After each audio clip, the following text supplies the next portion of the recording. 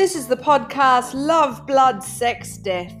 As Daughters of Venus, we're on a mission for 2020 and beyond to awaken more love in the world through intimate and educational conversations that shed light on our societal taboos. Those are the things that we all obsess about privately, but don't speak about publicly. Welcome to the show.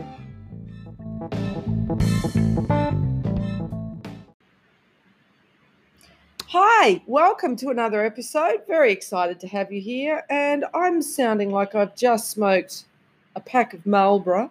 I have a head cold. So, yes, if you're wondering if I've had a hard night, well, yes, I have, but of a different sort. Nice to be with you again, Kristen. You too, Tanishka. Yeah, we're coming live from my bed. My sick bed.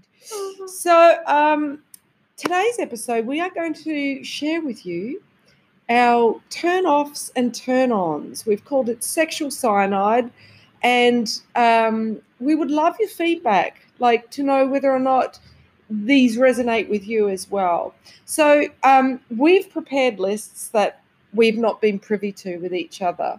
So how about as we go through our list, we kind of do a that's a buzzer sound. If we have the same one on our list. Good idea. Shall we do that? Yeah, sounds great. Cool. All right, let's get started. Dun, dun, dun, dun, dun, dun, dun, dun. So, the start of my turn-off list starts with this statement. The end is in the beginning, folks. Yes, people show us who they are at the beginning, but do we notice and act upon the signs? Or do we ignore them and miss what those signs are telling us? So my list of turn-offs includes those hidden warning messages. So number one, self-absorbed.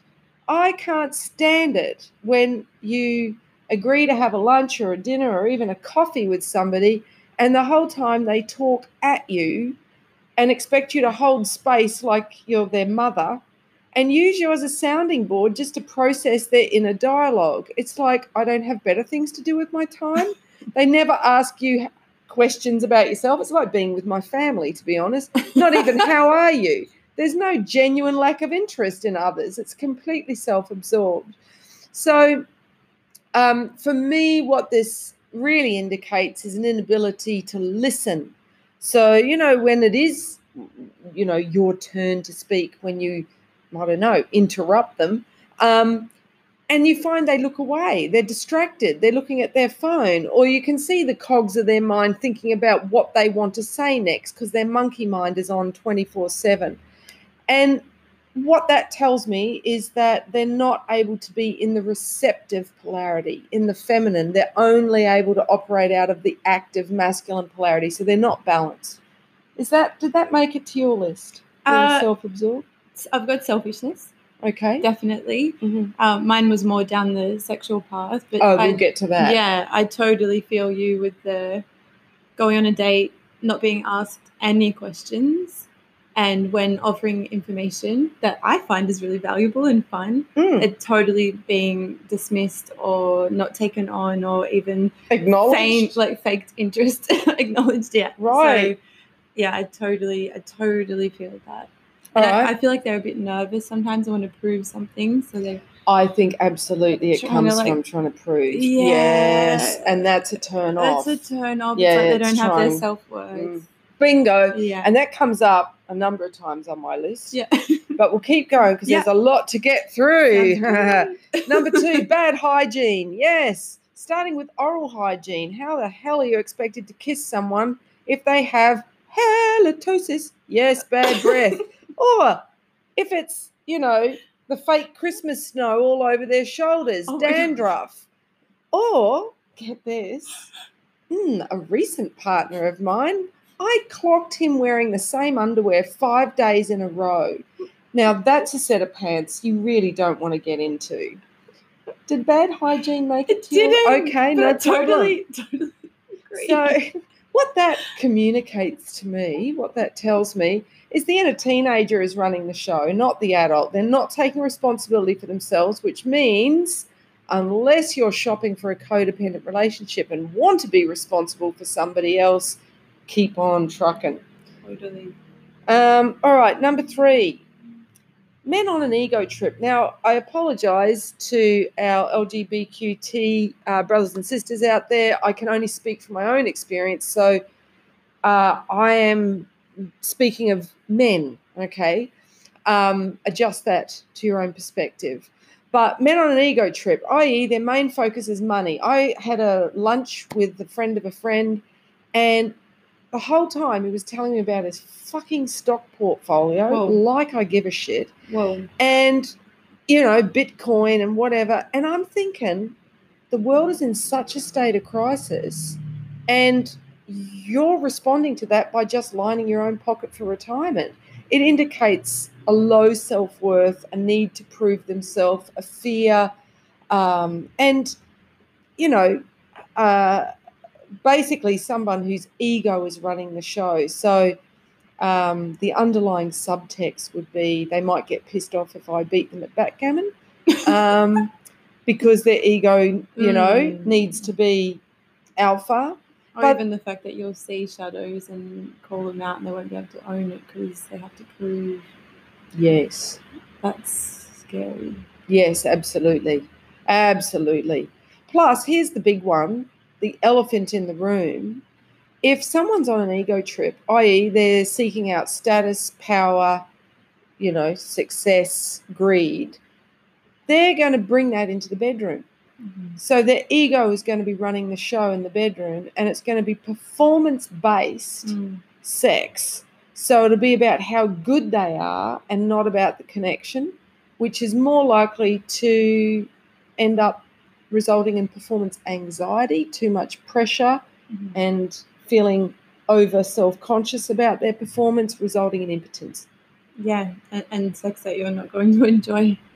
Hello. Absolutely. If someone's in their head trying to prove what a man they are in the bedroom, and you can apply that to women, of course, as well.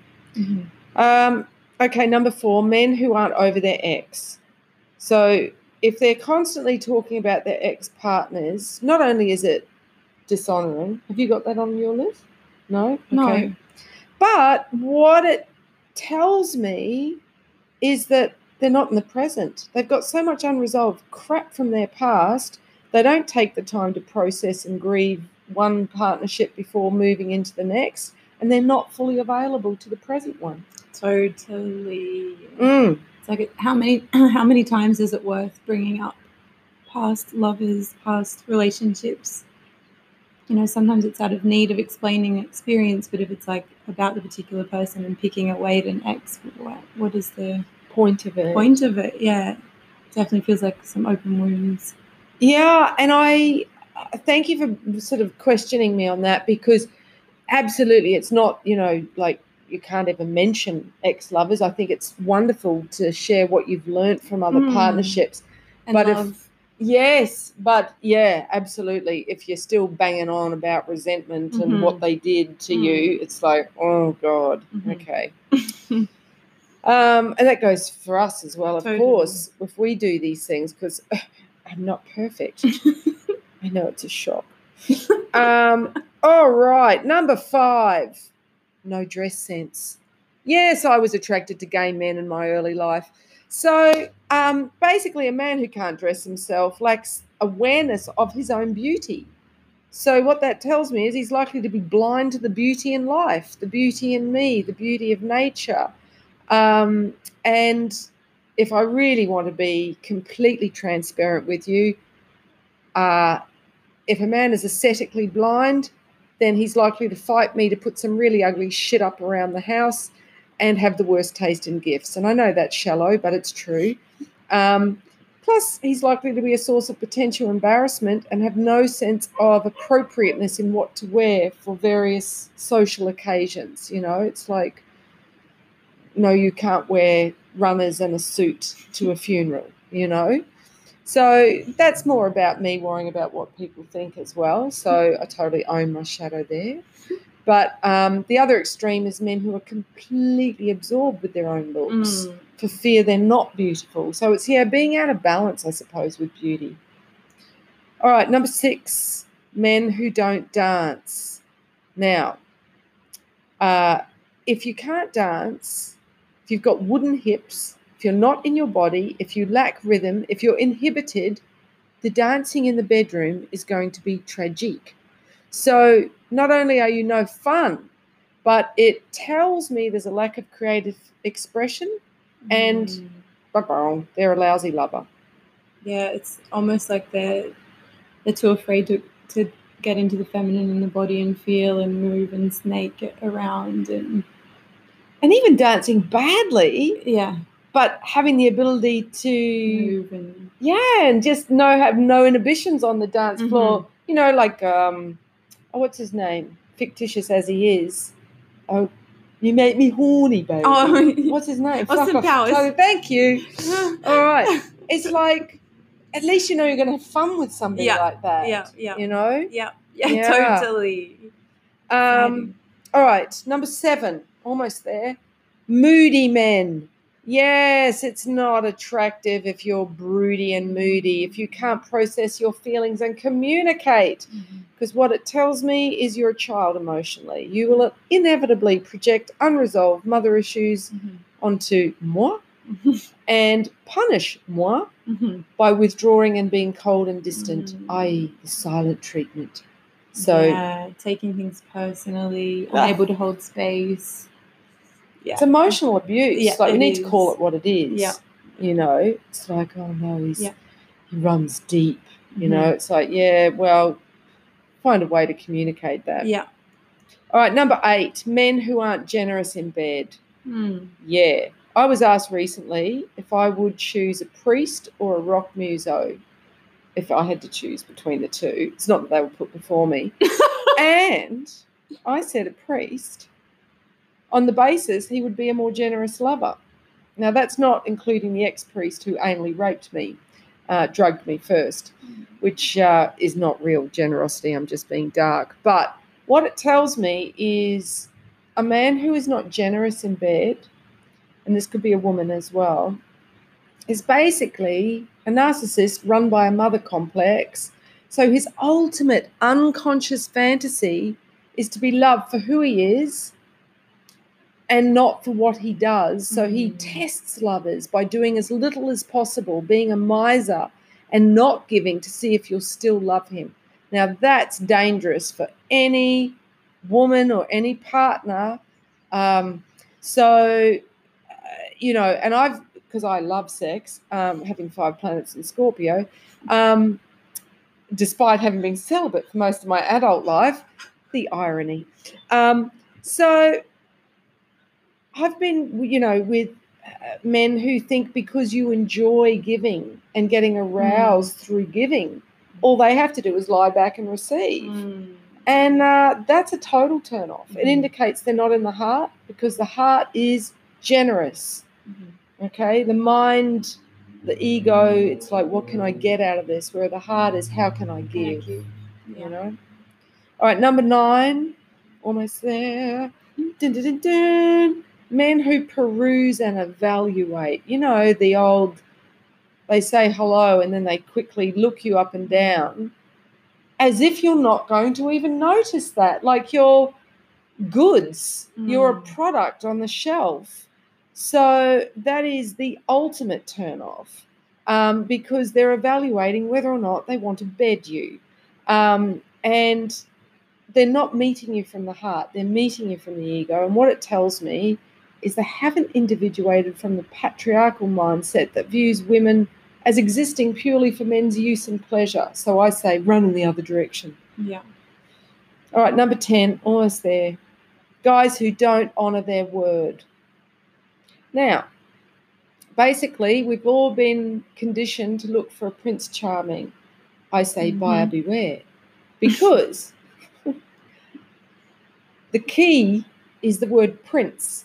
Yeah, a younger or immature man will promise you the world. In fact, he'll tell you whatever it is he thinks you want to hear, but it's manipulative. And then when he doesn't honour his word with right action, he will make excuses to see if he can get away with it with charm. And that, my friends, is a slippery slope. Totally. I call it the trailer to the movie. So they give you the trailer and all of the best bits. Yes. And then the relationship's a movie and you actually see what's going on. Thank you. Yeah. Whereas the Rotten Tomatoes rating Yeah. for potential partners, it would make life much easier. All right, so I'm done. I love Tag it. team, finished Woo. on time. Yeah, Woo. that's nice. All right, let's hear your total turn-offs. Top one I've got, take feedback personally. So this is, Nice. I guess, overall, but especially in sexuality. I've come across so many partners where I share with them what I need and they take it personally. Mhm. And so then I'm like terrified that I'm going to hurt an ego. So I have to do it. You know, I have a magic script where I am able to share what I need, what doesn't work for me, what does work for me. I actually created a pleasure profile paper for people to be able to do that with each other, because oftentimes, like, I've found female-bodied people much more wary of the ego of their lovers, where they don't want to share what they really need. They'll just tolerate in sex rather than speak up. So yeah, when someone takes feedback personally, and then they kind of go into a spiral, and then they also, like, performance anxiety is a knock-on effect of that. So that's a turn off for me. Or if they can't just be like, you know what, I'm open to feedback. I may feel uncomfortable, but please tell me, like, how can I please you more? I just had a vision of you speaking this from a pulpit on a Sunday morning. Like the Church of Love, ladies and gentlemen. How's that for a sermon? Wouldn't you like to get a lot of men into that congregation? Thank you for sharing. I'd love that too. Lovely. All right, next, number 2. Number 2, I've got selfishness as well. However, I haven't experienced so much of it. But when I did experience it, I was surprised that I had a lover when we'd be making penetrative love, penis inside vagina, and I would be, you know, saying like, oh, just like slow down for a second because I can feel that I'm about to climax and I know you are too. And he was just like, nope. And then just like did his own thing. And the first couple of times I thought it was hilarious. I was like, whoa, it's never happened before. Like usually my partner's like, okay, like, and we'll slow down and like be mindful and be excited that we're both in the same place. But he just didn't care. And it led to me kind of like being like, I don't know if I really like enjoy that anymore. Initially it was funny, but then I was like, that's kind of, it wasn't exciting for me. It was a turn off eventually. Totally. It's lack of consideration. Yeah, that was the first disconnect. time. Yeah, total, did not care. He was just in it for himself, which initially I was like, wow, I've never actually witnessed it and I've heard of it, so it was interesting. But then when it became a reality, I was like, oh, like now I get, I'm not in. I get why this is a big problem. Totally. Yeah. God. I mean, it's just rude. Yeah. It was so weird. The whole point of sex is connection. Yeah. You know, not using somebody for your own pleasure. Yeah, it was strange. All right. Number 3 is assuming that they know everything about my body. So it's kind of feeding back into the unable to take feedback. But I've experienced partners where they feel like they already know, so they don't want to like check in, or I've seen it in others where I've said, I'm offering this male body workshop, and I say it to men and they're like, oh, I already know everything. And I'm like, I'm pretty sure you don't, because every female body is so different. Thank you. And there's no way you can know everybody's body, females don't know their own bodies. So how can you if we're the ones teaching you? So arrogance. Yeah. So and ignorance. Yeah. What totally. a lovely combination. Both. Yeah. I'm getting wet.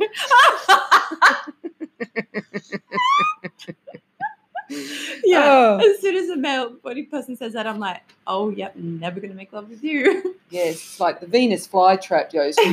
Yeah. Shut for business. Number 4 is goal-driven. So anything other than the goal being intimacy, if the goal is for penetration, if the goal is for orgasm, the goal to make me orgasm, especially like I just feel so much pressure and I don't feel connection, and I feel like there's an expectation, and so it takes away any space around what we could create together. It's like, here's an expectation, and my nature is already to do what's not expected of me. So if that's set, then I probably won't have sex. If I'm expected to have sex, and I'll be like, nope. If I'm expected to orgasm, I'll be like, no, like you're expecting this of me. Like yes. I just want to be who I am and in my body and express myself without any goals. So I like that. Well said. Yeah, so it's a big one. Because that thing, we're like flowers. We open from the inside out. And so they've really got to penetrate our hearts and show real genuine care and consideration. Yeah, for yes. what's right for us in that moment. Yes, lovely. And then my next one is doing the expected every single time. So Oh, fuck you. the same. Oh, I have no idea Groundhog what you're Day. talking about. Yes. Yes. It's like Groundhog By Day. rote. Sex. Yeah. It's like, now Yeah. we do this, now Yeah. we do that. Yeah.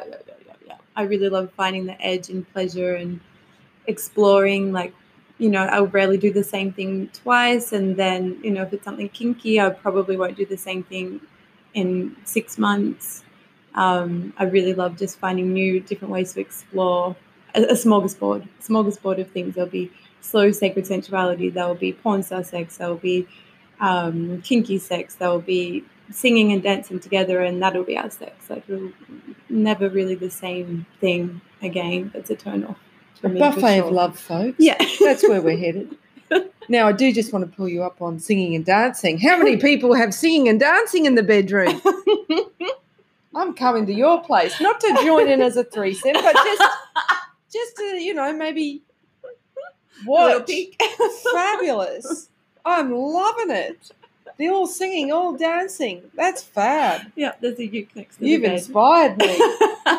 Having grown up singing Shirley Bassey, my next lover doesn't know what he's in for. Excellent. Thank you. So good. I do love a candid conversation. Go on, my love. My next turn off would be when my lover goes straight to the vulva, especially straight to the clitoris. Yeah. Hallelujah. I just oftentimes, not always, but oftentimes it kind of makes me want to scream. Right. I'm like, oh, like really? Like you've just gone to the 9,000 or whatever nerve endings. Like what about all the rest? Like, yeah. Do not pass go. Yeah. Go straight to jail. Yeah. Go. You have committed a yoni sin. Yeah. It makes you feel like one of those Fisher-Price activity centres that they give to infants where they just go straight to the button, straight to the bell. It's like, this makes the biggest noise. It's like, no, you goofball. Like, there's more to explore. Yes, yeah, totally. So that's a huge turn off for me. I'm always almost instantly close up.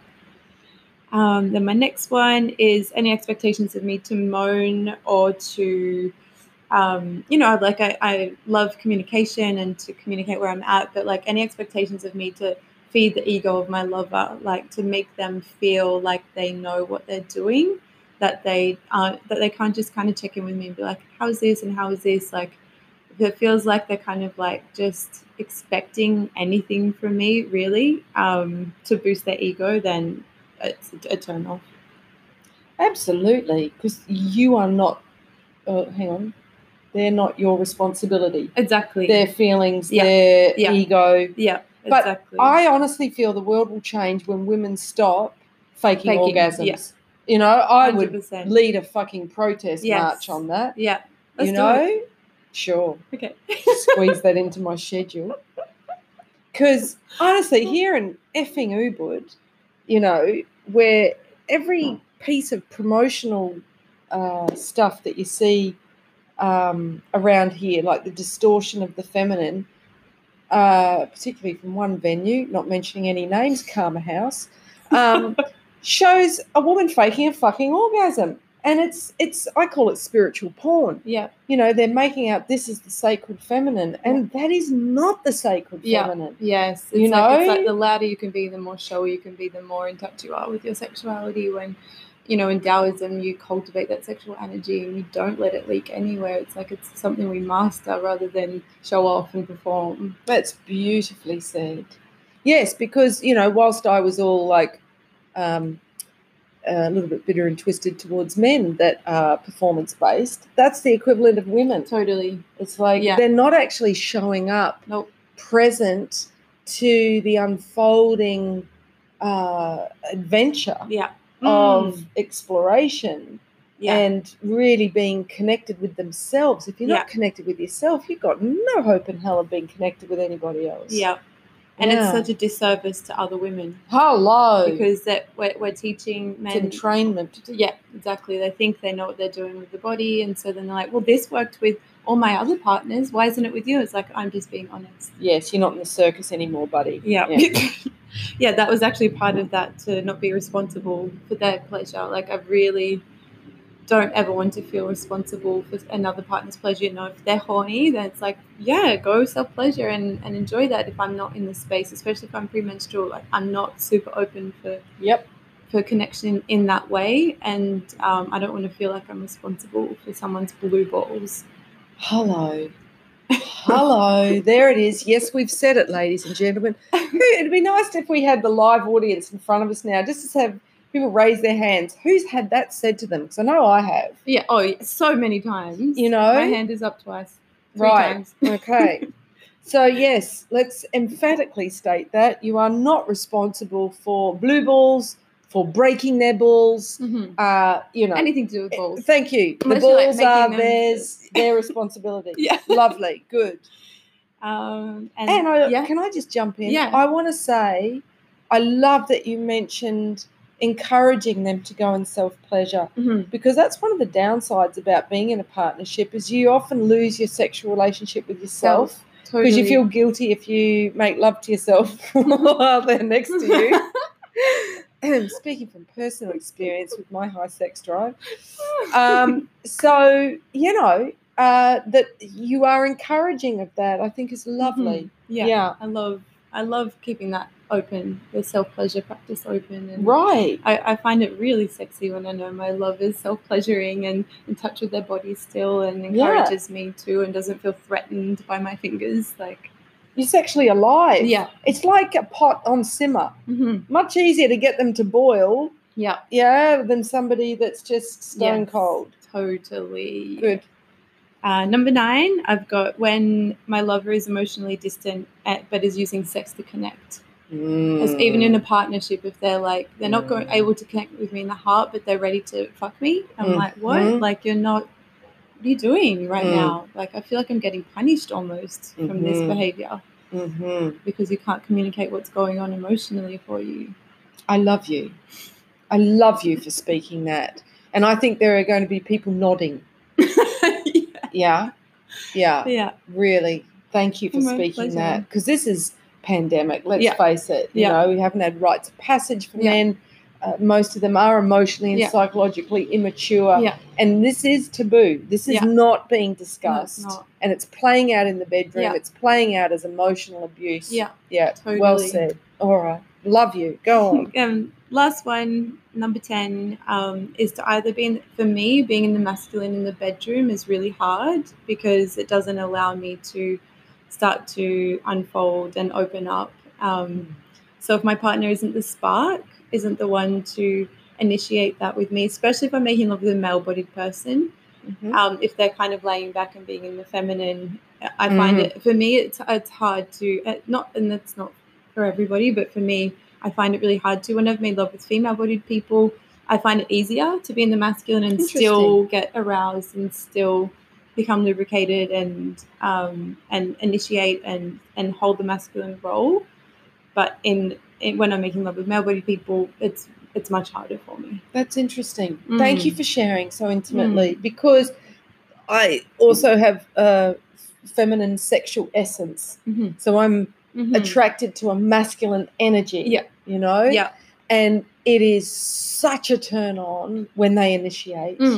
You know, Totally. it is to feel wanted, to feel desired is such a turn on. And so the opposite is true. When they're not, like my last partner, he never, ever looked at me when I was undressing or naked. And I clocked it. And it was like, okay. Totally. Like I felt like chopped liver in the corner. Interesting. Thank you for that. I really, really like that. All right. So coming up after the break, we've got our turn-ons. We almost kind of slid into them then. But, so we've got 10 turn-ons each. I reckon we might get you to go first. What do you think? Yeah, sure. All right, sounds good. So I like that you've also brought in the bisexuality, you know, because life is all about spectrum. There is no, hard and fast polarity. I remember seeing Martina Navratilova's ex on Oprah. This is how I learned about LGBTQ.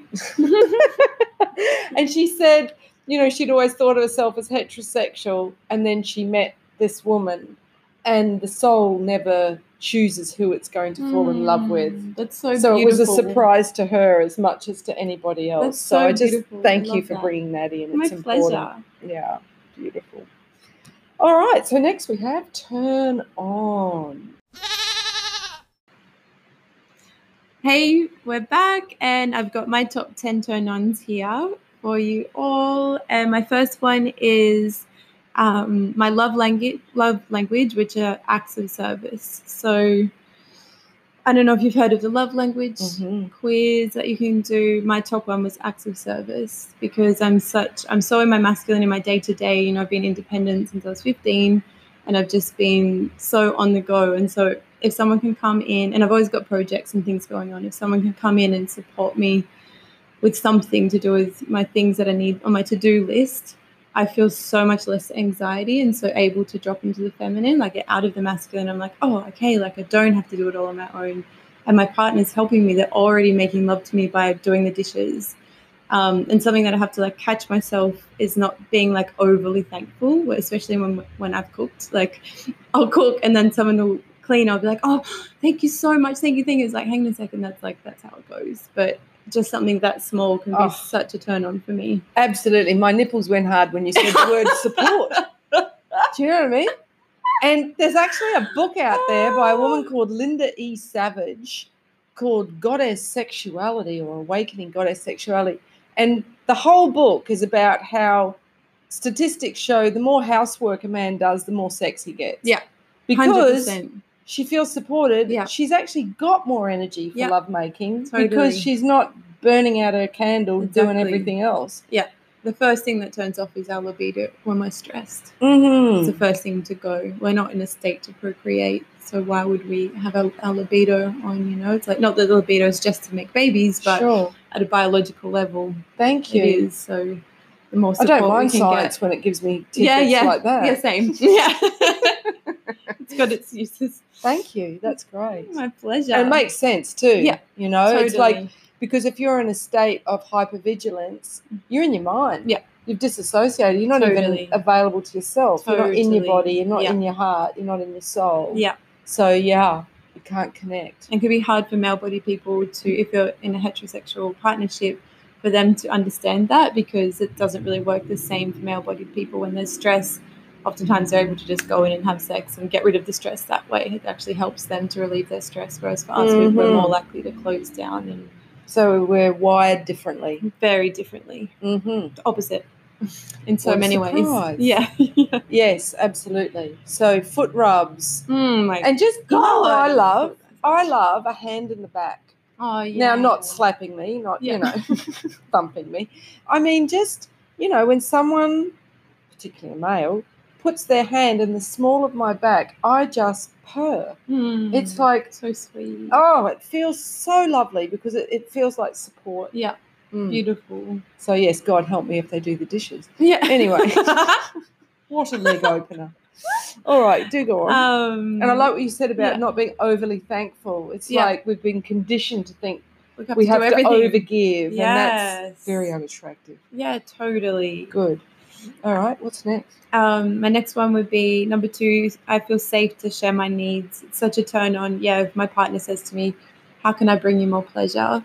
I'm like, whoa, okay. Have you got all night? That's an invitation. Yeah. Isn't it? It's so beautiful. It's such a profound way to explore pleasure and intimacy with each other, to actually use our voices and explore each other's bodies, because we're not only are we different to each other, but we're different to ourselves yesterday. Yes, well, particularly women, because we're a different person for every day of the 28-day cycle. Exactly. And I know we're both passionate about educating men to that. Yeah.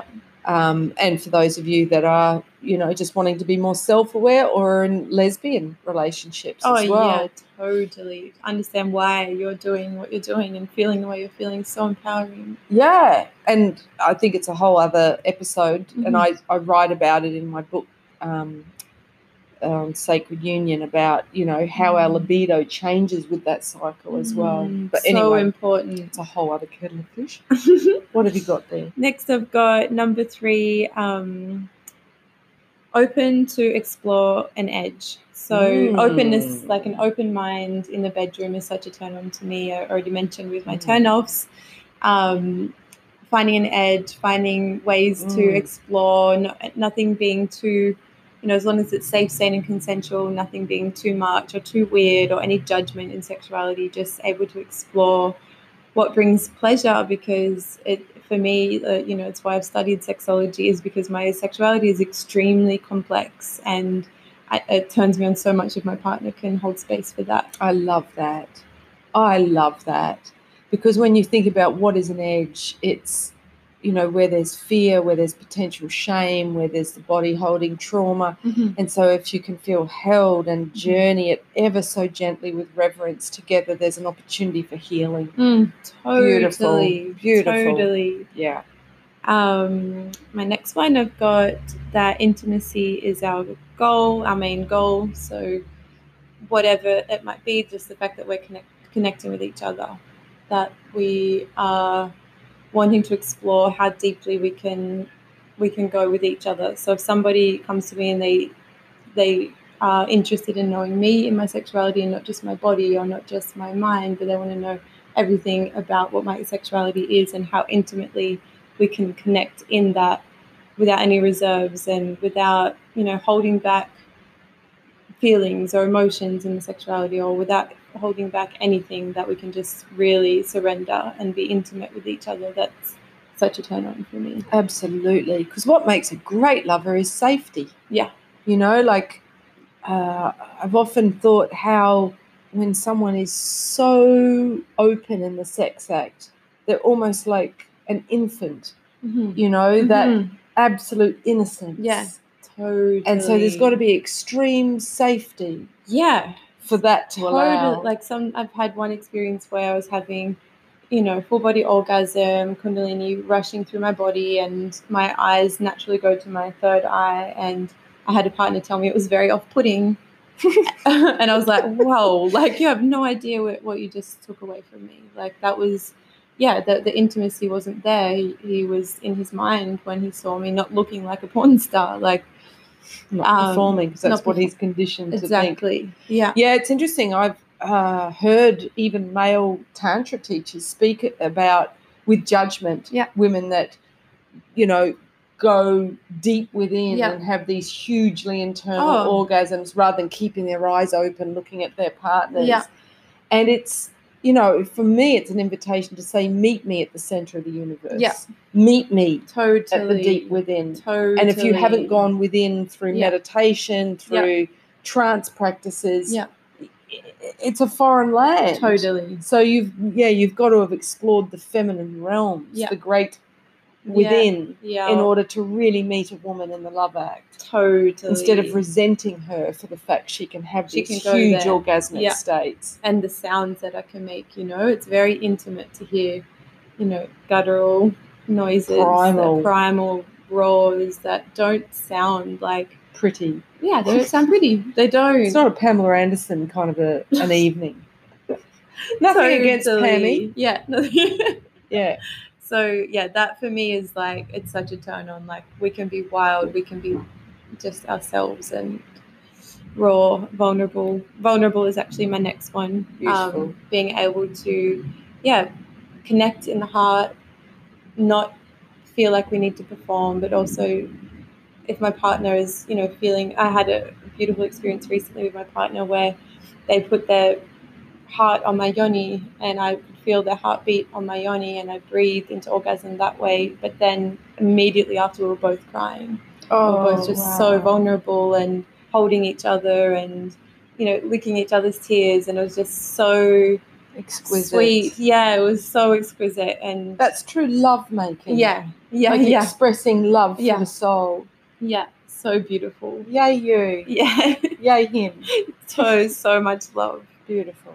And then my next one, eye contact, like that for me can be such a turn on not just for the fact that we're actually connecting and looking at each other, but we can tell stories to each other just through our eyes, and explore energy dynamics and see who is feeling more dominant, who is feeling more submissive, who is feeling more like they're going to lead this story, who is like feeling overwhelmed of love for the other. Like, so much can be said with the eyes, and sometimes I can be like paralyzed in pleasure just by an eye. Like Jesse and I recently were at having lunch, or no, it was dinner at all blended into one, at a restaurant on an island, and we were making eye contact, and I was like paralyzed because of how connected we were through eye contact, and that was our lovemaking for the day. Like, it was so beautiful. And I like that you include that as lovemaking. You know, like we've been conditioned to think lovemaking is always penetrative. Yeah, and totally. It starts long before that. Yeah. Oh, you know, it's acts of love. Yeah, exactly. And the eyes being the window to the soul. Yeah. It's like if you're not penetrating each other's soul through eye gazing, also known as transfiguration. Absolutely. Yeah. I had the great misfortune years ago to work on a stall at Sexpo in Melbourne, which involved being ejaculated on by a man in a large penis costume. It wasn't real ejaculate, it was just water. That's a side issue. Point being, I was helping out a friend that had written a book on Tantra and wanted me to get couples together just to sit and do 1 minute of silent eye gazing. Oh, beautiful. Most of them couldn't. Yeah, no, it can be really hard for people. Yeah. I mean, my God, how can you be in a long-term relationship and not be able to just look into each other's eyes without speaking for a minute? Yeah. Yeah, that's powerful. Anyway, back to you. No, that's so... I forget that. I forget that exists. I facilitate couples things sometimes in the same thing, and then I forget, like, or even just same-sex, like, women's circles sometimes. Yeah, beautiful. Eye contact, and sometimes it's like there's giggling, or there's like nervous discomfort. reaction. Yeah, from just with the power that's with eye contact. It's so profound. Something that is another turn on is that spark that I was talking about before, that masculine spark that can get me in my feminine, that can really like lead me into a scenario like that. Is just like grabs me by the hand and takes me into the bedroom. Or I'm like washing the dishes. Claiming you. Yeah. Oh, don't you love to be claimed, ladies? So much. Or more feminine men? Yep. Absolutely. Yep. Absolutely. Yes, it's caveman. Oh, it's so... Do you have the balls to claim me as your wild man on board? Yeah. And is he not eclipsed by shame of his lust? Yes. Yes, hallelujah. Nice. Yeah. And then I've got vulnerability here. And the last one is someone who is able to self-regulate their emotions and not project them onto me. So can connect to me emotionally, but can also be emotionally mature. It's such a turn on for me. I'm like, oh my goodness, I want to spend time with you. Having however that manifests, but I want to spend time with you because I know that we are going to be able to connect deeply. We're going to be able to understand each other, and we're not. And if we don't find understanding straight away, we eventually will, without any trauma being caused, because you're able to self-regulate and not blame me for how you feel. I have my hands in the Namaste prayer position, listeners. Yes, you're back in the pulpit. Beautiful words of wisdom. Yes, yes, yes. That'll have them yelling. Yeah. Yes, yes. I had the pleasure of chatting with a man who was emotionally mature a week ago, and it was such a novel experience. Oh, it's... I found myself not wanting to go to the toilet or get water. Like putting off my self-care because I was so engaged. Yeah, bless him. Yes. All right, my turn. Yay. Speaking of emotional maturity. All right. Oh, here we go. Right. Confidence. So that means confidence to be their true self. So, and I think of an ex-lover of mine who I was with in my early 20s. He was a very large man, had more stretch marks than me, and I would advocate that for any woman just once in their life, being with a man that has more stretch marks than you. It does wonders for you. But he was a Leo, bless him. And so he had this natural confidence, which was so sexy. So in spite of his size, his girth, can't remember what his girth was like down there, but it was a turn on because he didn't carry shame about it, you know. So if someone is, what that tells me, if they're accepting of their own human imperfections, because good God, we all have them. Yeah, I find it a turn on as well. Yeah, and you feel, again, safe. Yep. You're not going to be judged. Yep, because they're not judging themselves. Thank you. Plus, it that sort of inner authority means that they're not going to defer to you. Oh, where do you think we should go? What do you know? They're self-initiating. You know, very beautiful. very horny. Okay, very horny. Number 2, sense of humour. I used to think as a teenager growing up in the metropolis of Mackay, North Queensland in Australia, that if I could find someone that I could be in the middle of a desert with and still have a good time, I was with the right person. And a sense of humour means that you're always going to have fun with them. But more importantly, what it tells me is they have the ability to transmute, to turn pain into, you know, darkness into light, which is the guru. So they can see life from a different perspective, particularly when it's challenging, the witnesses present, and they can literally transmute pathos into comedy, darkness into light. I love that so much. Yeah. But I don't include those that use humour as a weapon, because that's a bully. Yeah. Yeah. Totally. And it feels like it's deflecting.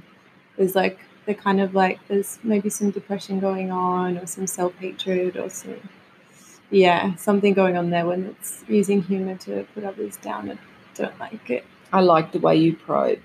Yes. I love sense of humour as well. Oh, God. It's so beautiful. And they could look like the side of a truck. Yeah. But if they make you laugh, oh my God, so sexiest thing ever. Yeah, totally. And I think we need to remember that too, because having been a stand-up comic as a woman, some men are threatened by funny women. It's like, you can't be funnier than me, and comics are often the worst. So yeah, it's like, but it's sexy. Have you felt that before? Yeah, like withholding laughter. Yeah, it's like, obviously that was funny just because I'm laughing. Yeah. But yeah, to reframe it and go, no, funny is sexy. Yeah, totally. So long as it's not self-deprecating or deprecating others. Okay, number 3 is deeply committed to their own self-growth. So that means I don't have to motivate them. Yeah.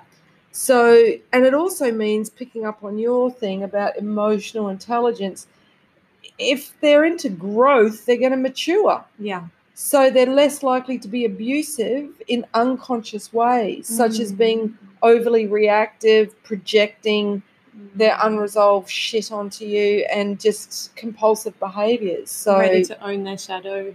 Yes. And know that they're going to be loved when their shadow's seen. I feel like that's the ability to show the shadow and not be like terrified to like make excuses or get defensive, because they know you're still going to love them. Because they love themselves. They're holding a space for themselves. Child, that's not self-loathing. Well said.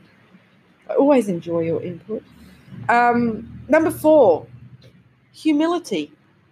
So, and I don't mean lack of self-worth. Humility meaning that they can reflect on their own behaviour and their own words and acknowledge when perhaps the choice they made wasn't the best one. Or, alternatively, if I point out and make conscious a behaviour that was unconscious, that they're humble enough to reflect upon it, to contemplate that. Yeah, and aware enough to take space if they need space to do it. To go and journal. Yeah. Absolutely.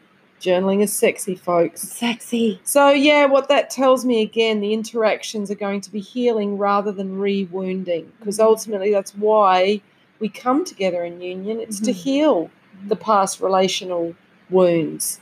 But if that piece isn't there, it's going to be a re-wounding scenario.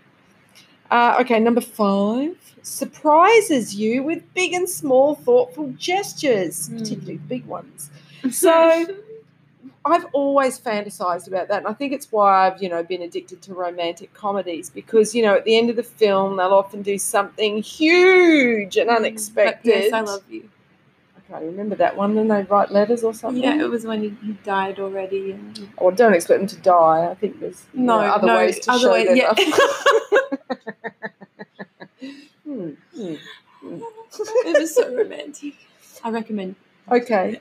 I have seen it, but it hasn't. Yeah. Anyway, we'll circle back. Yeah. It's the thing where, okay, let me give this example. When I was in college, one of my housemates went out with a guy who was in a band called The Losers, and for her birthday, he made her a card that was, maybe 2 meters tall. It was out of plywood. He painted it. And he was there at our front door in the morning of her birthday with this oversized birthday card that he'd made. Now, what is so endearing about that to me is that it conveys this is a man who's unafraid to look like a fool for love. He has the capacity to love, because if you're coming from ego, you're worried about what people think. Whereas if you're coming from the soul, that you will follow the impulse of the heart no matter where it leads. Maybe not as a stalker. But but also surprises. Like, again, because the masculine polarity is active, it will take a risk. It will initiate. And it says to me, you've got the confidence to take a risk on surprising me. And the fact that you were even willing to do it, that you thought about doing it, and you invested time, effort, and energy, that would woo me. Yeah, that's so beautiful. Me too. Yeah? 100%. Oh, yeah. It's kind of can tie into the acts of service, but that love language. But, yeah, so beautiful. Yeah, and not just the cliche shit. Not just some rose petals on the bed. Oh, no, come on. Some thought and heart, a bit and more creativity. Yeah, a bit more thinking, I can't speak. Alrighty, number 6. Makes it clear that you're a priority in his life. So I was with a partner, won't name names, and, literally I was the last in put before his sister, his sons, his granddaughter, his work, the guys he played football with, the guys in his men's circle. Oh, and then I was a consideration, right. Yeah. And what a turn off. Wow, total turn off. It's like, you don't value me enough to actually go, well, you matter. Yeah. So yes, that really didn't work out. But what it tells me is that it comes from this mindset that once I've got her, I don't have to work. I don't have to do anything. Yeah. And it's like kind of, thank you, it's like it's all about the wooing, the thrill of the hunt, the chase. But once you've got them, then it shifts into this complacency like a child does with a parent expecting this ongoing unconditional love will always be there waiting for them regardless of how they treat you. Yeah. Yeah, totally. A girlfriend and I used to have an expression we'd say to each other, like we've been best friends since we were 16. And we'd say to each other, is he treating you like a Vegemite jar or a crystal vase? Nice. And it was like, Vegemite jar, time to get out. Like, good yardstick. It was so cute. Who knew that Vegemite could be such a helpful indicator for relationship? Thank you. Is it a Vegemite jar? Makes it sound like a yeast infection, but no. Lovely.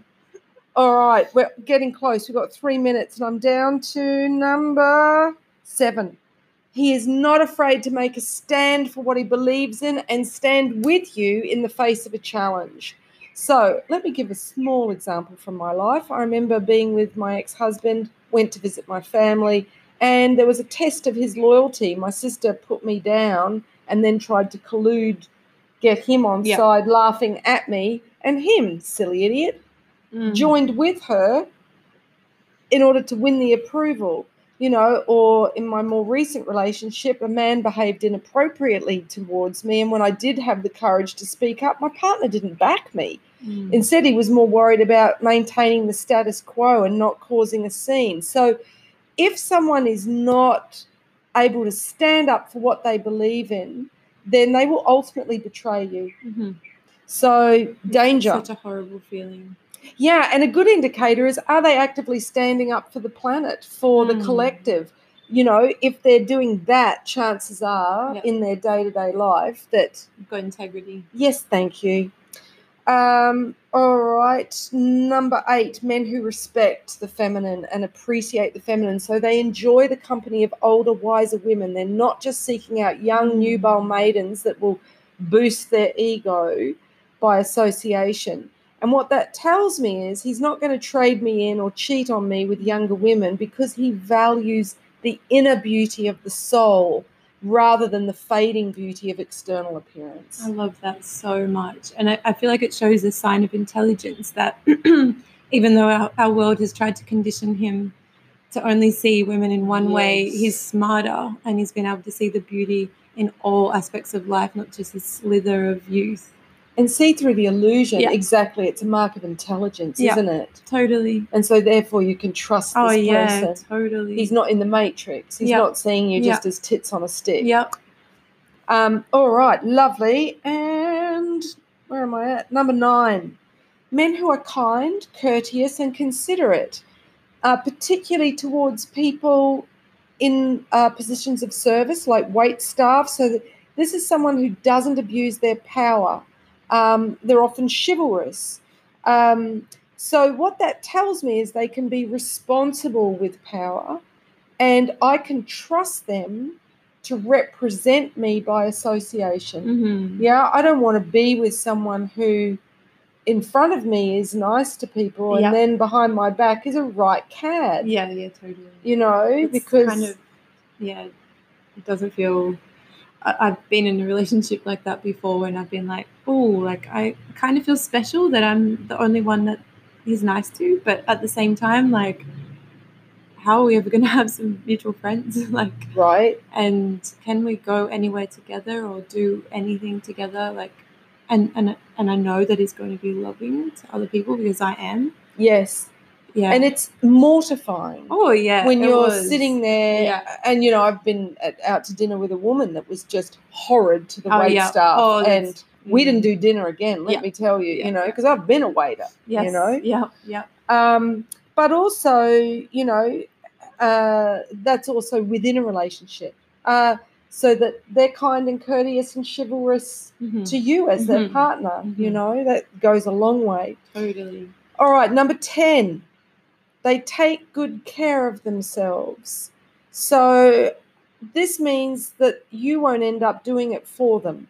In other words, if someone neglects their self-care, you're going to end up being their carer. And that's going to kill the sex drive. 100%. So, that is a good way to ensure you don't end up prematurely caring for someone who's neglected their own self-care. Someone who can take responsibility for meeting their needs. Otherwise, basically, they're a liability. Yeah, like seeing a therapist, like all care, mental care, physical, like, so you don't become their one-stop shop for everything that they need, because that's, totally. Or being the one that makes their appointments. Like, get off your fucking ass and, you know, do the research yourself. Yeah. Lovely. Well, I'm feeling that was therapy for me. I don't know about you. It's great. Oh, I've got an extra bonus point since we've got just under a minute. A turn off, a bonus is guys who don't know how to be sensual.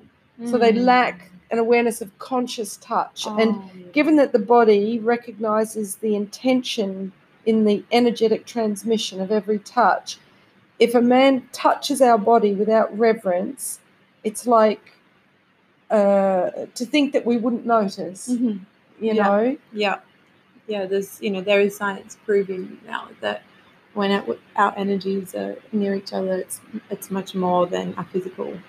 You know, there's an energetic connection. So already feeling their intention before they touch us physically. Right. And then we're ready for it. It's a two-way street, isn't it?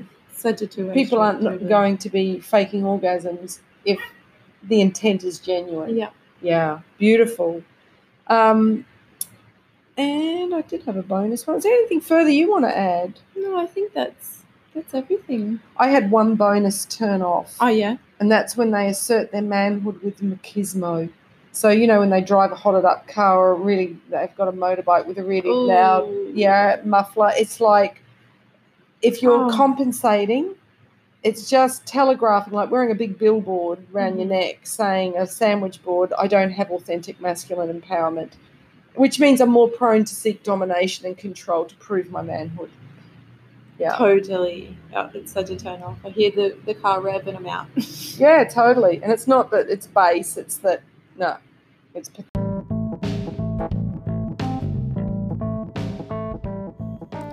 Thanks for joining us. If you'd love to catch future episodes, head on over to Spotify and click follow.